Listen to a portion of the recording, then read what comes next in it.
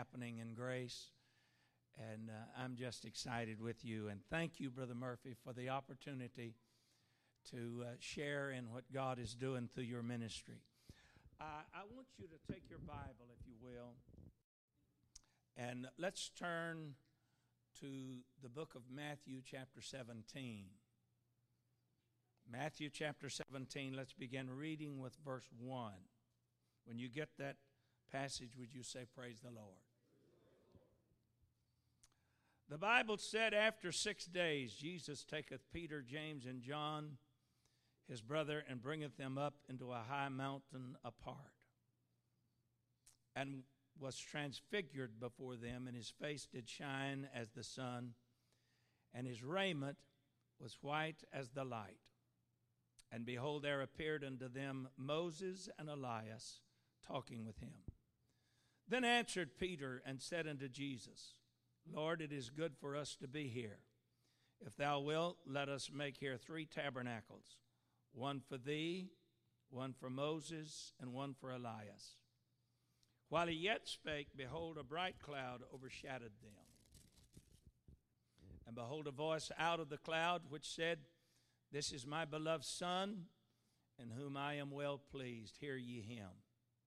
Now I want you to especially notice the next several verses. And when the disciples heard it, they fell on their face and were sore afraid. Would you say they fell on their face and were sore afraid? And Jesus came and touched them and said, Arise, be not afraid. And when they had lifted up their eyes, they saw no man save Jesus only.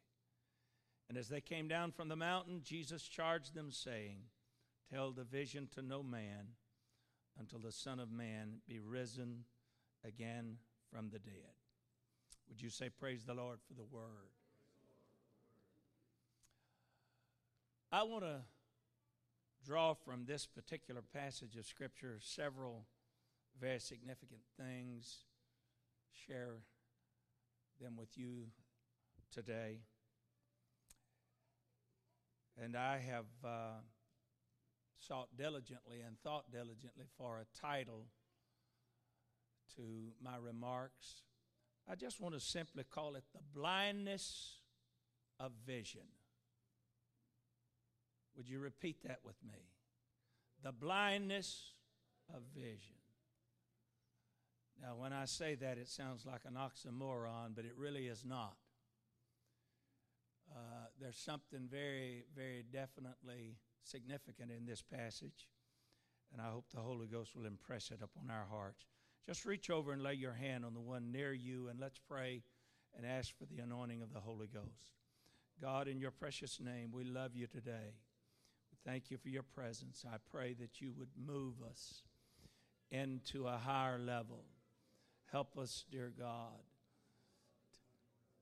to be full of the anointing of the Holy Ghost.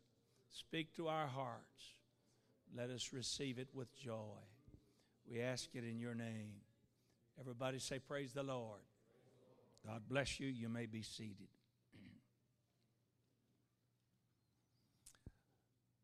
I have read this particular passage of Scripture throughout the years many, many times. And most often, when I read this passage, my focus has been on the first several verses about the unusual and powerful experience of these men who went to the mountain with Jesus. And I want to pause the beginning of my message to you today and tell you, if you've never been to higher ground with the Lord, you're missing out on something. Too many people become satisfied to live in the lowlands. It's when you move to a higher place that God especially does something for you. I remember a number of years ago, R.E. Johnson was preaching for us right here in Baton Rouge, and there was a terrible rain that came, and one afternoon after we had had lunch, we got in the car with Brother and Sister Johnson and drove around, and we wanted to see some of the flooded areas. I don't remember what particular part of the area it was, but I remember distinctly coming to some parts of this metro area, and there were houses that had water almost up to the eave. And there were people standing out on the higher ground looking down on that water that was in their house. And we got out of the car and spoke with some of those folks, Brother Murphy, and some of those men were weeping. The ladies were frustrated because their whole life was going down in the flood. And I remember distinctly Brother Johnson calling my attention to the fact that as we were standing in that very place looking at houses that were submerged in water, higher ground, there were houses that were completely untouched. Brother Johnson turned around, and he was a unique man, and he could get a message from about anything. I remember one time he got a message from a ceiling tile falling out of the ceiling of the sanctuary, preached a whole sermon on it. He turned and took me by the shoulder, and he said, Brother Young, don't ever build in the lowlands, because when you build in the lowland, you're apt to be flooded. Hey, I want to tell you something. I want to go to higher ground with the Lord. Praise the Lord. You'll see things that you never dreamed that you will see. You'll have experiences that you'll never forget. You'll have life-changing experiences when you go to the top of the mountain with Jesus. Now, many times when I've read this passage, I have been drawn to that, but the last several weeks I've been especially drawn to the latter part of this particular passage. And basically, the focus of the latter part of this passage has to do with the vision. Everybody say the vision. And before I get into the heart of my message, just let me point out that the disciples, while they were at this elevated place with the Lord, in verse 6, the Bible said they had heard a voice, and when they heard the voice, they fell on their faces, and they were sore afraid. Just let me say to you in passing, the greatest deterrent that will ever come into your life to your vision is fear. Everybody say fear. Fear will decimate you. Fear will cloud your vision. Fear is not from the Lord. Now, the Bible says the whole duty of man is to fear God and to keep His commandment. I'm not in contradiction to that statement, because when the Bible speaks of fearing God, it doesn't mean that we are to be afraid of God. He is approachable. He is lovely. He is kind. And I'm so glad for everything God has done in my life. When the Bible teaches us to fear God, it is teaching us to have awe in our heart for God and to have respect in our heart for God. We are to respect God. We are to hold Him in awe. Praise the Lord. When we walk into His presence and when we encounter the glory of God, we are to be affected by that. Can you say praise the Lord? But we are not to be afraid of God. And the Lord knew that the disciples would never have the vision they really needed to have so long as they were gripped with fear. And so in verse 7, Jesus touched them and said, in verse 7, He said, "Arise and be not afraid." Fear is not from the Lord. Fear is in our humanity. And fear can somehow grip us and cloud our vision so we cannot see our way. So Jesus touched them and said, "Arise, be not afraid." And when they had lifted up their eyes, they saw no man save Jesus only. Now here's the focus of my message, and I want to build my thoughts around this particular principle. There are two things that define vision. Everybody say two things. Are you with me today? There are two things that form our vision. First of all, our vision is formed by what we do not see. Everybody say, what we do not see. That's the first thing that defines our vision. And then it is defined by what we see. So what we do not see oftentimes is just as important for our vision as what we do see. When Jesus touched them and said, "Arise, be not afraid," the Bible said they saw no man save Jesus only. Everything else faded. Everything else disappeared. I long for that moment in my experience when all of the calamity that is around, and the confusion, and the despair, and the heartache, and all of that somehow crowds in and captures our sight and our vision and blocks our view of God. I long for that day that all of that disappears. So when that disappears, you can see the Lord like He really is. Praise the Lord. Too many times we focused on our issues and our problems and our dilemma. But when that fades away, then the Lord comes into clear focus and we can see Him. Praise the Lord. I want to preach about the blindness of vision. I cannot have the vision that God wants me to have until I become blinded to the things I should not be focused on. Praise the Lord. And I believe that you are here to do a work for God. I believe that you are here to spread the gospel. I believe that you're here to do something for God that will shake this community. So in order to do that, we're going to have the Lord's vision. Everybody say the Lord's vision. To have the Lord's vision, here is the first thing. I must get to the place where I cannot see impossibilities. Just let me tell you that in every circumstance and for everyone who tries to do something for God, impossibilities loom everywhere. And from where I stand in my Christian journey, looking backward on that journey that I have come on, I can cite many who fell by the wayside, who became discouraged and overwhelmed, not because they were bad people, not because they intentionally wanted to go awry, but because they became overwhelmed with the struggle of life and the impossibilities that were presented to them.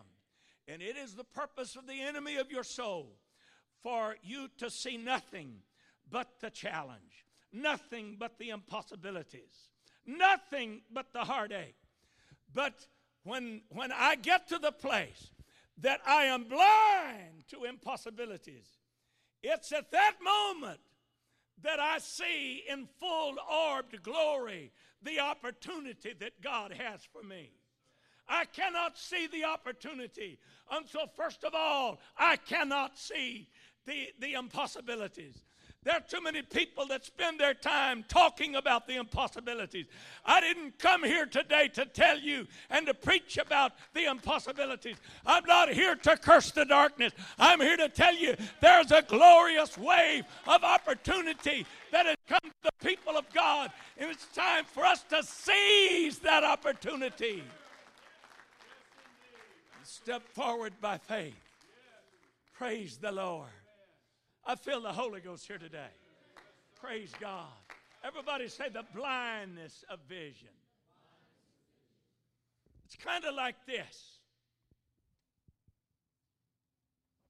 I don't know if they still have it or not, but the Sunday paper of the Advocate used to have a little deal that I looked forward to every Sunday morning.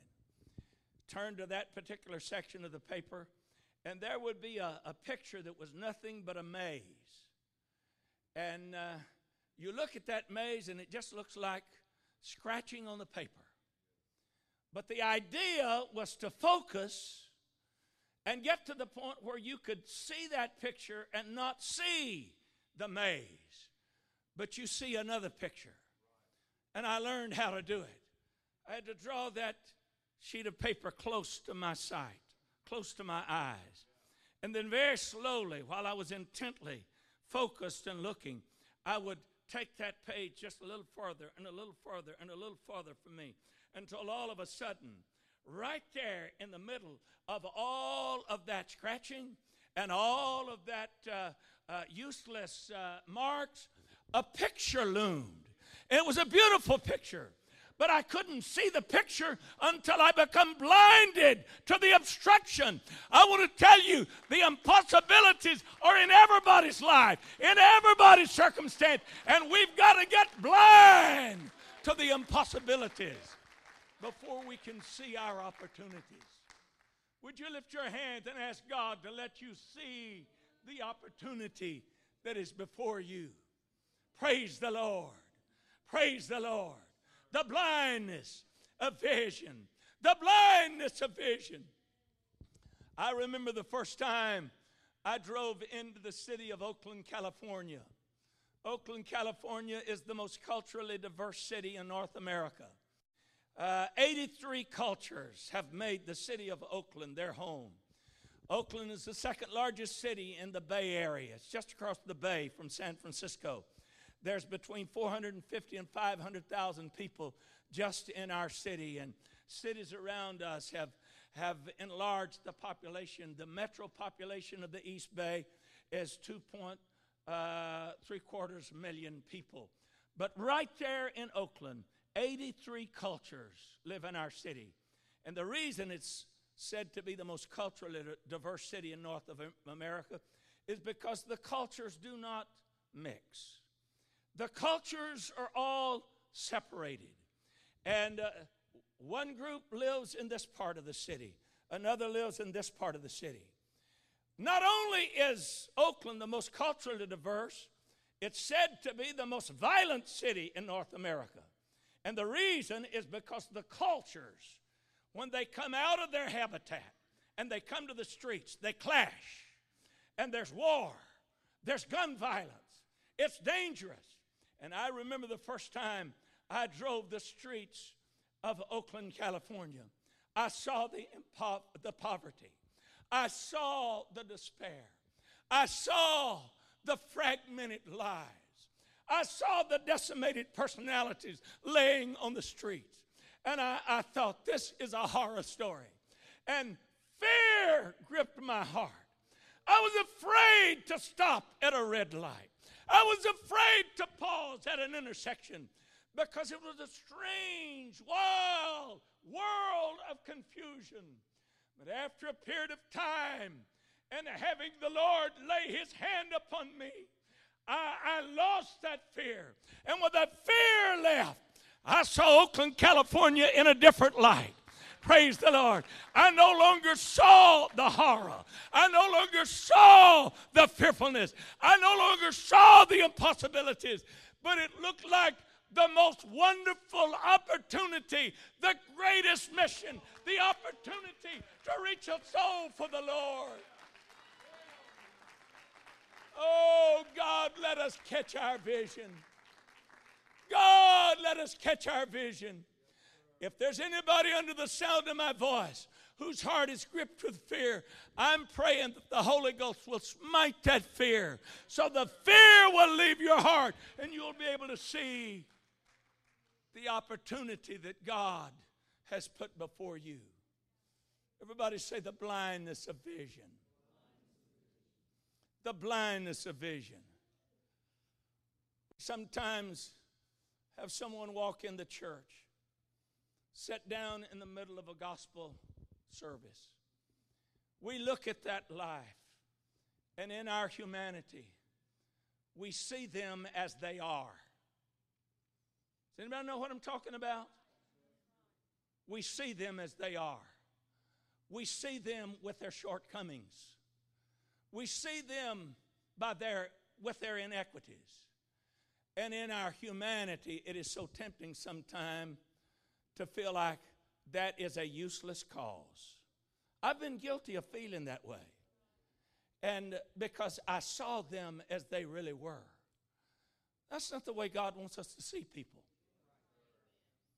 Oh no. That's not the way God wants us to see them. The one you thought could never make it might be the one that God has designed to carry this thing to the next level. We need to get to the place where we don't see people as they are, but we see them for what God can make them. The blindness of vision. The blindness of vision. We look at them sometimes, and when we look at them through the lens of our experience and our relationships and our turmoil. We look at them and we see trouble. We see lament. We see heartache. We see all of those things. And as long as we are seeing them from that perspective, we'll never be able to mold them and help them become what God wants them to be. We've got to see them for what God can make them. Praise the Lord. And I want to tell you, there is no worthless person in the eyes of God. Everybody is a prized possession. Praise the Lord. I heard a story years ago, of a famous world-renowned wood carver who determined that I am going to produce a carving that will be known and that will be priceless. I've got to have the right kind of wood. I've got to have the right kind of grain. So he found out in his studies that the tree that he was looking for would be found in remote jungles in the country of Africa. And so he made his trip to Africa. He hired a guide. He went to the forest. He was looking for the tree. The guide thought that just any tree would work. But this man was looking and looking. The first day, he didn't say anything. He just looked. He looked all around. And the guide said, "What are you doing? There are trees everywhere." He said, "What am I looking for?" He said, "Somewhere there's a man in a tree. I'm looking for that man in the tree." The guide said, "What are you talking about, fella? There are no men in these trees. People don't live in trees around here." He said, No, you don't understand." He said, "I have a vision." He said, "There's a man somewhere in a tree." He said, I'll recognize the man in the tree when I see him." And finally, after long, tenuous labor, the man became ecstatically happy. And he said, here it is. I want you to cut it down." The guide said, what do you mean cut it down? "You were looking for a man in the tree. There's no man in that tree." He said, "You cut the tree down and then go with me." And he said, "When I carve away the excess," he said, "the man is there. You can't see him, but I can see him. But in order to find the man that's in that tree, I've got to cut away that which hides him." And so that world-renowned wood carver took that valuable piece of ebony wood, and he cut a little here, and he cut a little there, and he cut a little over here, and he cut a little down here. And as he cut a little bit, there were signs and there were little sketches of evidence that there was something hidden in that wood. And finally, he cut a little more here and a little more there. And when he had finished his product, there was a beautiful wood carving of a man in all of his muscular strength. He was there all the time. The excess had just be cut away. And I want to tell you, every man, every woman, every boy or girl that you see is a potential victorious individual for the kingdom of God. There just needs to be somebody that has a vision. of the man in the tree. But you can't see the man in the tree until you get to the place where you are blind to what the man is.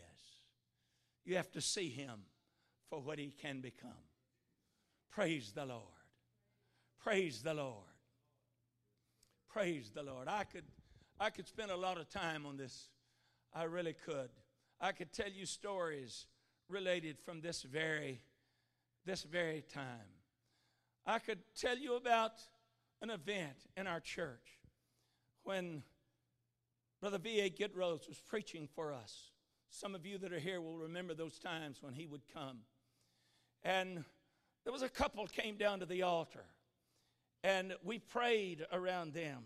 The lady, I don't remember just exactly which one, but one of them prayed through that morning. The other one did not, if my memory is right. When we were driving away, Brother Gidrose said, Brother Young, he said, that was a good moment, but he said, they won't make it. And I turned to him and I said, why won't they make it? He said, they just won't make it. Well, I love Brother Gidrose, and I'm not here to speak disparaging, but 1 year later, Brother Gidrose came back to our church, and it came time to receive the offering, and there was some men came down to the front for us to pray over the offering. That was going to wait on the congregation to give the offering. Brother Gidrose was standing there, and I remembered that moment when he said, they won't make it. And I just reached over and laid my hand on his shoulder. I said, Brother Gidrose, do you remember the last time you was here? You remember that couple that was in the altar? He said, I do. I said, I want you to look standing in there holding that offering pan right now. And he said, what do you mean? I said, that's that man. He said, is that man? I said, it is. He said, well, I'm sorry, Brother Young, for saying he wouldn't make it. Can I tell somebody here, too many times, what we see turns us off. We need to get to the place where we see with spiritual vision. Not what people are, but what they can become. That person who lives next door to you that irritates you, what can they become after God gets in their heart? Praise the Lord. That little boy that runs up and down the aisle, dropping candy on the carpet, what can he become for the kingdom of God over a period of time? Praise the Lord. Oh, I feel the Holy Ghost. We need to be blind to something in order to see what God wants us to see. We've got to be blinded to the distance of the journey. If you get focused on the distance of the journey, you'll become weary. You'll become exhausted. You will want to sit down and rest a while because you see nothing but endless pavement. The journey is long. The valleys are deep. The mountains are high. The experiences are traumatic. If you look at the distance, you'll become overwhelmed. But can I preach to somebody today and tell you, become blinded to the distance. And when you become blinded to the distance, all of a sudden you're going to see the destiny. Praise the Lord. Praise the Lord.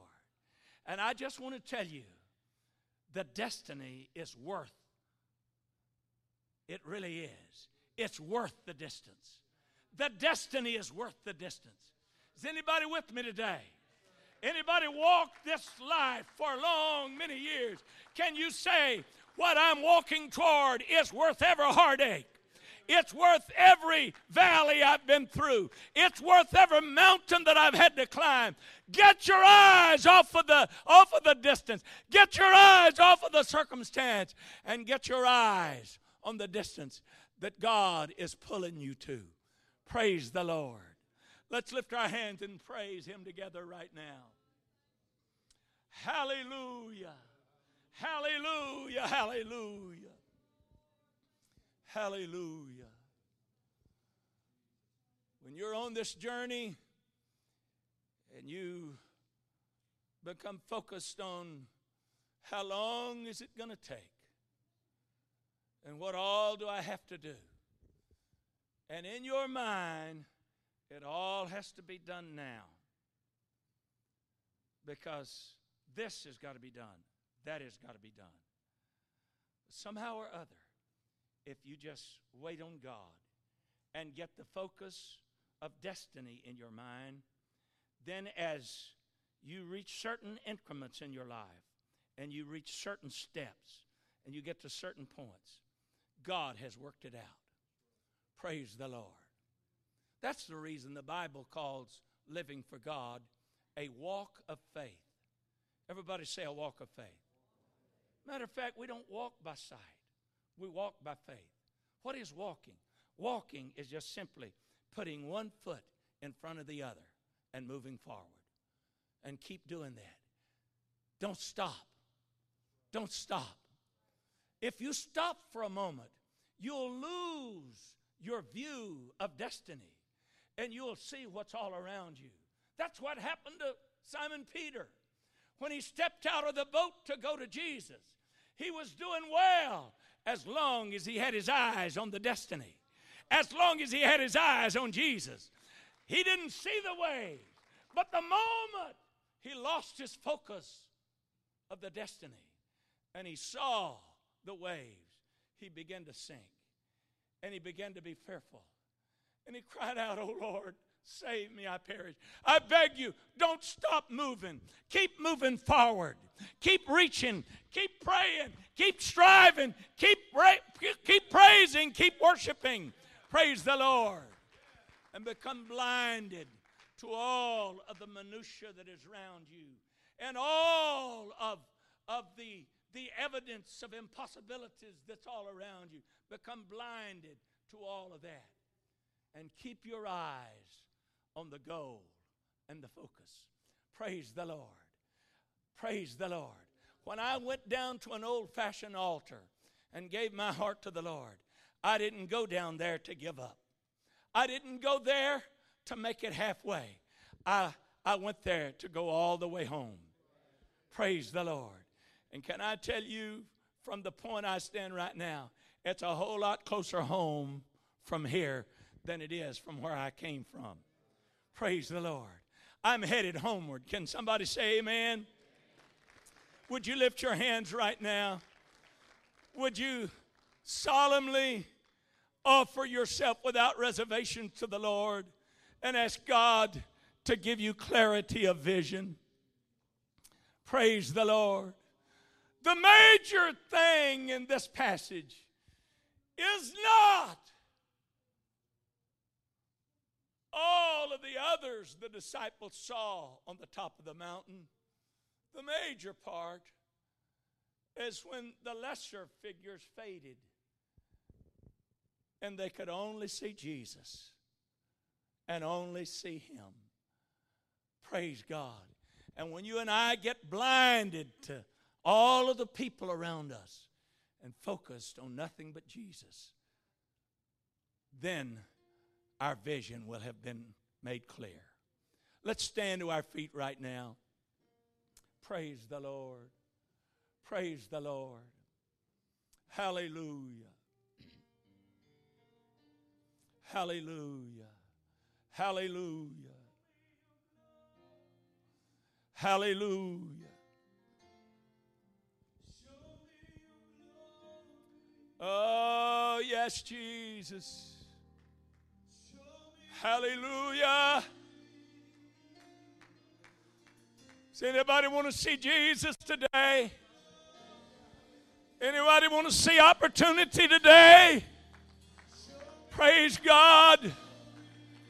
Anybody want to see what God can do with your life and what God can make of you? Praise the Lord. Praise the Lord. Does anybody want to see what God could turn you into when He, as the potter, takes you in His hands and begins to remake your life? Do you want to see that today? Oh, there's an incredible presence of the Lord in this room right now. In Jesus' name. Come on, step out by faith. Step out and say, I am going to walk with God. I'm going to begin this journey. Hallelujah. I'm going to submit myself to your way, Lord. I'm going home with Jesus. Hallelujah. Goodbye to cares. Goodbye to obstructions. Goodbye to fear. Welcome opportunity. Welcome the presence of the Lord. Hallelujah. God's going to change your life right now. It may be in chaos, but get your eyes off of that chaos and look at the joy, the abundance of joy. There are pleasures in His presence forevermore. Hallelujah. That's it. That's the Holy Ghost. Praise the Lord. Praise the Lord. In Jesus' name.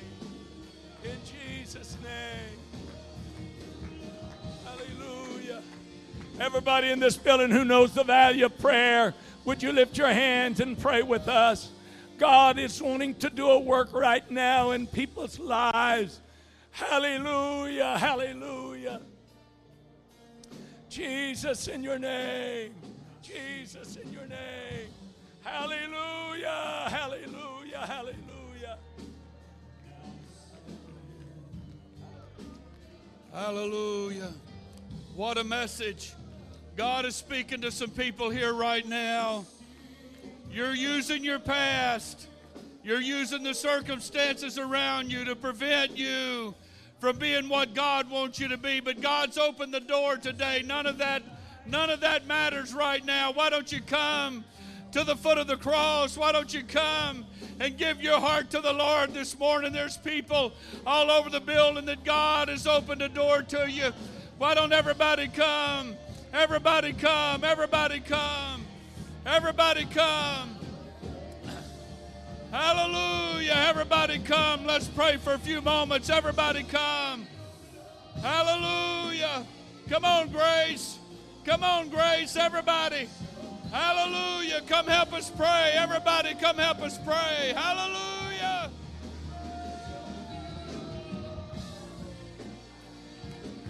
Yes, Lord.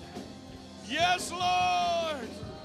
Come on, folks. We've heard from the Lord this morning. We've heard from the Lord. Hallelujah.